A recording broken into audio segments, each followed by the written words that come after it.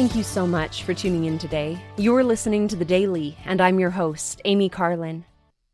Today, I reread something that Elder Jeffrey R. Holland said back in April 2015. He told a story about some brothers who were rock climbing in southern Utah. They found themselves in perilous conditions, but the older brother was able to boost his younger brother to safety. The older brother tried to jump up himself, but there was nothing but sand for him to hold on to. Luckily, his brother had recognized his intentions. As the older brother felt himself slipping backward toward the cliff, his little brother grabbed him, held him, and refused to let him fall. Those strong brotherly arms saved his life that day as he dangled helplessly above what would surely have been certain death. Elder Holland explained that this is like our existence in the mortal world. He taught, there was an actual Adam and Eve who fell from an actual Eden, with all the consequences that fall carried with it. Because we were then born into that fallen world, and because we too would transgress the laws of God, we also were sentenced to the same penalties that Adam and Eve faced. What a plight! The entire human race in free fall, every man, woman, and child in it physically tumbling toward permanent death, spiritually plunging toward eternal anguish. Is that what life was meant to be?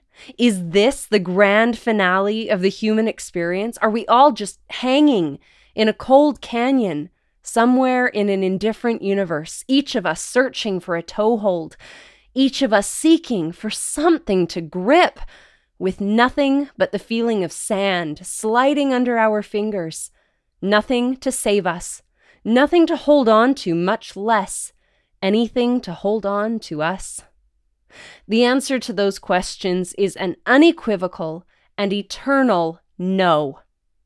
The atonement would achieve complete victory over physical death, unconditionally granting resurrection to every person who has been born or ever will be born into this world. Mercifully, it would also provide forgiveness for the personal sins of all, from Adam to the end of the world, conditioned upon repentance and obedience to divine commandments. This comparison by Elder Holland gave me chills. We do have something we can hold on to in spite of the cliffs and the pitfalls of this world.